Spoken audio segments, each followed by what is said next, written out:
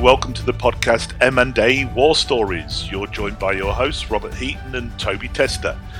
Each week we walk through our experiences of M&A projects where we've been involved and we unpack the good, the bad and the ugly. Our purpose is simply to leave you with valuable lessons that you can use in your M&A projects. And so let's not waste any more time and get this podcast underway. Here we are back again for another week with myself, Toby Tester, and my co-host, Robert Heaton. How are you going, Robert? I am doing well, Toby, doing well. It's a little bit colder than we'd like it to be here in Melbourne, but all the same, life's good. By the way, I should let listeners know that I'm actually located in Sydney, Australia, and Robert's down in Melbourne. Melbourne, generally speaking, is just a tad bit colder. Well, it has a few hot days, but a little bit colder than Sydney. It is. But of course, the culture and the quality is higher. Well, of course. Yeah. Good old rivalry between Melbourne and Sydney. Yeah, it goes on, doesn't it?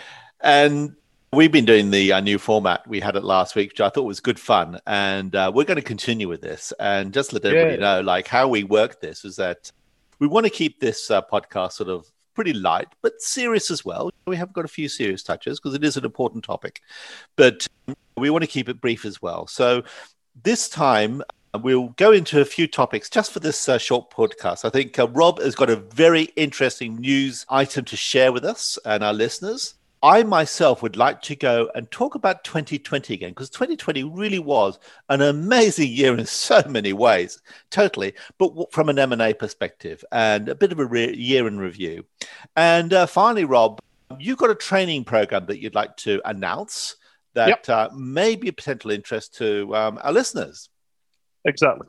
So with that much, let's kick off and get into it, Rob, and tell us news. What's the news, Rob? Oh, well, Raimondo. Most people won't get that one, but no, they won't. That's a bit of an in-joke. I was reading something the other day, and it sort of made me stop a little bit and just think. Yeah. And basically, it said there's going to be a significant increase in 21 and 22 in private equity-led deals. Yep. And I sort of immediately went, yeah, and of course. Yeah. And then it went on to say that the cost of capital is quite low. Because of COVID, there's a lot of distressed businesses out there that are ripe for picking. But then it said that one of the reasons why there will be an increase in PE activity is because strategic buyers have dropped out of the market. And I sort of dropping out of the market or have dropped? I've dropped out of the market. Really? Okay. All right. And I sort of went, whoa, hang on a minute, stop, just a second, let's think about that. Yeah. What they mean by strategic buyers is, of course, the corporates that would normally be looking for deals that align with their strategies, help with their growth, have got some sort of a strategic alignment. And those businesses are currently busy rebuilding and restructuring because they've been hammered through COVID. So that volume of strategic deals that would have normally been going on in the marketplace, they're saying isn't there anymore. Yep. And that gap will be taken up by private equity. I'm interested in this. What's the source here, Rob? Because in a way I understand to a certain extent, but I'm not sure if I quite believe it to that extent. I'm not sure that I do 100%. Yeah. Okay. It's not like a Bain and Co or anything like that. It was one of the popular news articles anyway. Okay. But I sat back and went, okay, right. So assuming that to have some element of truth in it, how's that going to change the way deals are done? And I sort of thought, well, if it's a PE-led deal, that's likely to result in lower values, right? Because that's the way they approach a deal. It's like, let's get it for the best price we can. It also, in many cases, reduces the amount of due diligence that's being done. Right? So PEs tend to do their due diligence from behind a desk. They do a lot of financial and legal due diligence. They make the decision to approach and buy, but they're not necessarily looking at it from a strategic point of view. They're looking at it as a hold and sell later point of view. Yeah. Right? So operational due diligence, strategic due diligence, to some extent, won't be as important. Right? And then, of course, less integration. Well, yeah, because typically PE firms usually take a sort of a bolt-on type strategy. They tend not looking for synergies that way, whereas these strategic buyers are obviously looking for those integration type benefits. And I followed that through, and I thought, well, that overall means less value creation. Right? Because typically what you'd be doing, you'd be making a strategic acquisition. You're looking at it so that 1 + 1 = 4. Yeah. You're looking to integrate that with your existing business over the next 2 years or something like that. Yeah. And you've got some clear ideas about where the value is. And that can often be represented in entering new markets, new geographies, increasing volume, expanding your product range, whatever. Yeah.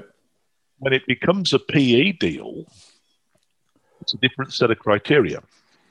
I have to be honest, Rob, listening to this, I'm not too sure the news item or which paper this was in, but without evidence or information to back it up, I'd be a bit somewhat dubious about that one, to be honest, because I would say, if anything, this year will be a big year for strategic buyers. I think certainly for private equity, I think it'll be a big year overall. I think for M&A. Well, that was my view, and I read that, and what I will do is I'll go and dig back to the article and put the link on here when we publish our podcast. Certainly put the link on. I tell you what, Rob. With that in mind, let me go on to the next section. So get back to that link because I'm interested in that one. But let's just go on to another item which I would like to discuss, which is trends, because I think 2020 was an incredible year. And from an M&A perspective, we touched upon this last week, but wouldn't mind touching again. Right. And I am referring to what I think is a good report, which is the Global M&A Report for 2021 by Bain & Co. That's right, yeah. And it's a good report. And let me just say what their view on the 2020 year in review was. First of all, they said M&A did prove to be resilient because whilst there was a marked drop, like the biggest drop we've ever seen in M&A deal volumes in corporate history, there was a massive rebound as well. And in actual fact, if we're reading the news now, we're reading it today, I saw it in the press today, record GDP growth here in Australia. I'm also hearing it in the United States that basically economies are rebounding very fast, and perhaps the anticipated downturn is not as big as people thought it might be. For example, house prices were meant to be falling by 30%. Well, they haven't. If anything, they're going the opposite way. They're going up by 30%. Yeah, they're going the opposite way. Which just proves how poor economists are predicting things. I mean, all the doom and gloom, and it's not coming through. But anyway, going back to the M&A and resilience. So what they said was that the deal volumes did come back. But one of the interesting things is that in 2020 is that deals were far more local. In other words, out of the 75% that they surveyed, all their deals were basically domestic and intra-regional deals. So a lot more domestic in terms of the type of deals are done. And the other thing that was very interesting about it was that it was more digitalized. So in other words, we're using digital technology to actually manage the M&A process. So whether it's in use of data rooms, the actual deal process itself is becoming more and more digitalized. So in other words, we're going to be using more tools for the M&A process itself. And that's something that they found was particularly evident. And the other thing that I thought was quite interesting out of this report was the actual deal valuation. So it's interesting, the surprising strength of deal valuations. And that is coming through. So that has proved to be quite resilient and has not diminished. Certainly in the Asia Pacific region. So deal valuation remains strong. So it's been a good year. But of course, they do predict that 2021 will be a very strong year overall. And I don't want to say any more about this report because I think it's an interesting one. But what I'll do is the next time we talk about this, Rob, is talk about capability deals. Like, where is this all going? Where are the trends? Yes. And would love to spend next time we do the podcast to talk about what are known as capability deals, because I think this is the future. Anybody working in M&A needs to know, understand, and how to work capability deals. It's not the same as the way you used to do things. Absolutely. We were talking about this last week off air, and that's definitely a topic because I think a lot of people out there will go, what?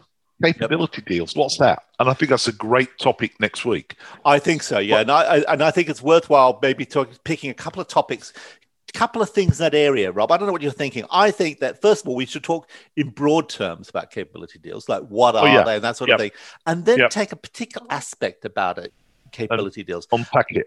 Yeah, it could be perhaps the valuation aspect of how do you value type capability type deals, or what do you need to do from an integration perspective? What does integration look like for a capability deal? So we can unpack it that way. But interesting area nonetheless. So there we go, Rob. So look, we've had your news. Interested coming back to that, by the way. And I've talked about trends for 2020. I don't want to say any more than that, other than its most peculiar year. But you've got a training program, or you've got some news on training that you'd like to announce as well. I will, but before we do that, while you were talking, I just went straight back to my desktop and had a quick look. That article was from the Fin Review. Right on. Financial Review. Okay. And it's basically saying the cost of borrowing so low, there's a huge incentive to buy companies that offer steady cash flow from long duration assets, et cetera, et cetera. Yep. And then it goes on to make those predictions that we just talked about. So, look, I think, to the point you've just made earlier, economists said the house prices are going to take a nosedive and they've gone the opposite way. Who knows? Who knows? But certainly if there is more activity in the PE sector and less strategic deals, then I can see the face of M&A changing, that being less due diligence, being lower values, being shorter deal cycles, being less integration, and not necessarily less value, but value may be suspended for a while. I tell you what, something, Rob, I think that'd be a great topic to come back to. So we've got two topics we really want to get to. One is capability deals, which we do in Spencer, the next podcast. But the other one, I think, is around PE firms. And where do we see the trends for PE activity in M&A? Yeah. Well, I'm going to put a call out to the people that are listening to this podcast. If you've got a particular view on this, jump on LinkedIn. Myself, Robert Heaton, and Toby Tester, send us a message, send us a note. We'll be posting this podcast on LinkedIn anyway. So let us know what you think. Okay, great. Now, the last topic for our podcast, Rob, training. Yes. Well, one of the things that we've been doing with Global PMI, and this is an unadulterated plug for Global PMI. Cue unadulterated plug here, folks. Exactly. We did a complete revamp of our training platform recently, and we've got new courses being offered. The first one off the rank is on my favorite topic, culture and communication. We've taken a different approach to training. So this isn't someone delivering a presentation at you and then getting you to do some exercises. This is actually two-way. It's interactive. So you will be encouraged to bring your own thoughts and ideas, bring your questions. It's a very hands-on. I sound like, because I think the nature of this work, it is very interactive, and I think it's example-based, and I think it brings out the nuances that way, I think, quite well. It does, and you've got to start from the fact that the people that will be going on this course are professional managers. Yes. If you've been involved in an M&A deal, or I'll go better than that, if you're a manager in industry, Whether you like it or not, there's a strong likelihood that you are going to be involved in an M&A deal sometime in your career. And if you're not prepared for that, you're going to fall flat on your face. And culture is one of the starting points we've got. There's 7 programs being released over the next 7 months. But culture is the first one, and I'd encourage people to go take a look at it. It runs on the 24th and 25th of March. It's a virtual program. It's led by my Belgian colleague, Christophe van Gamperara. He's a veteran of M&A. He's a particular specialist in culture and community. Well, it's funny, Rob, because you're mentioning that because often when M&A fails, it's often blamed on cultural differences. But it's not so much the cultural differences per se, but it's the inability to be prepared to deal with them. So it's actually how do you break it down and actually tackle it? And it's like a lot of things. You can't just talk about culture generally. You've got to break it down to what that means. And as far as I'm concerned, culture is all about process, it's business rules, operating procedures, facilities, technology, organization structure, roles, responsibilities, skills. You can see I'm just going on and on. But basically, it's breaking it all down, into the individual things which together define the culture. Yeah. There was a cartoon I saw yesterday, and it was 2 businessmen meeting, and one is clearly Japanese, and he's got the bow. The other guy turns around to his colleague and he said, "I don't know what this is about. He seems very interested in my shoes." You got the picture? Yeah.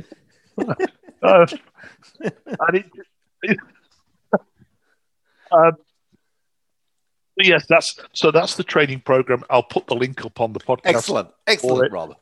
Thank you for the opportunity of plugging that one, Toby. Well, no problems at all on my side there, Rob. Look, anyway, just to wrap things up. Look, and hopefully everybody's enjoying the new format. We want to keep news up there. We've had a news section. We talked about trends, which I thought was fascinating, and of course, Rob's talked about training. So that's it for this week. Certainly stay tuned for next week because we want to go into private equity and go into that bit more detail. Where are the trends in PE deals and also capability type deals, which I think is a particular area of interest. So with all of that in mind, I just want to say thanks very much from myself, Toby Tester, and my co-host, Robert Heaton. Thank you very much, Toby, and it's bye for now. And goodbye from me.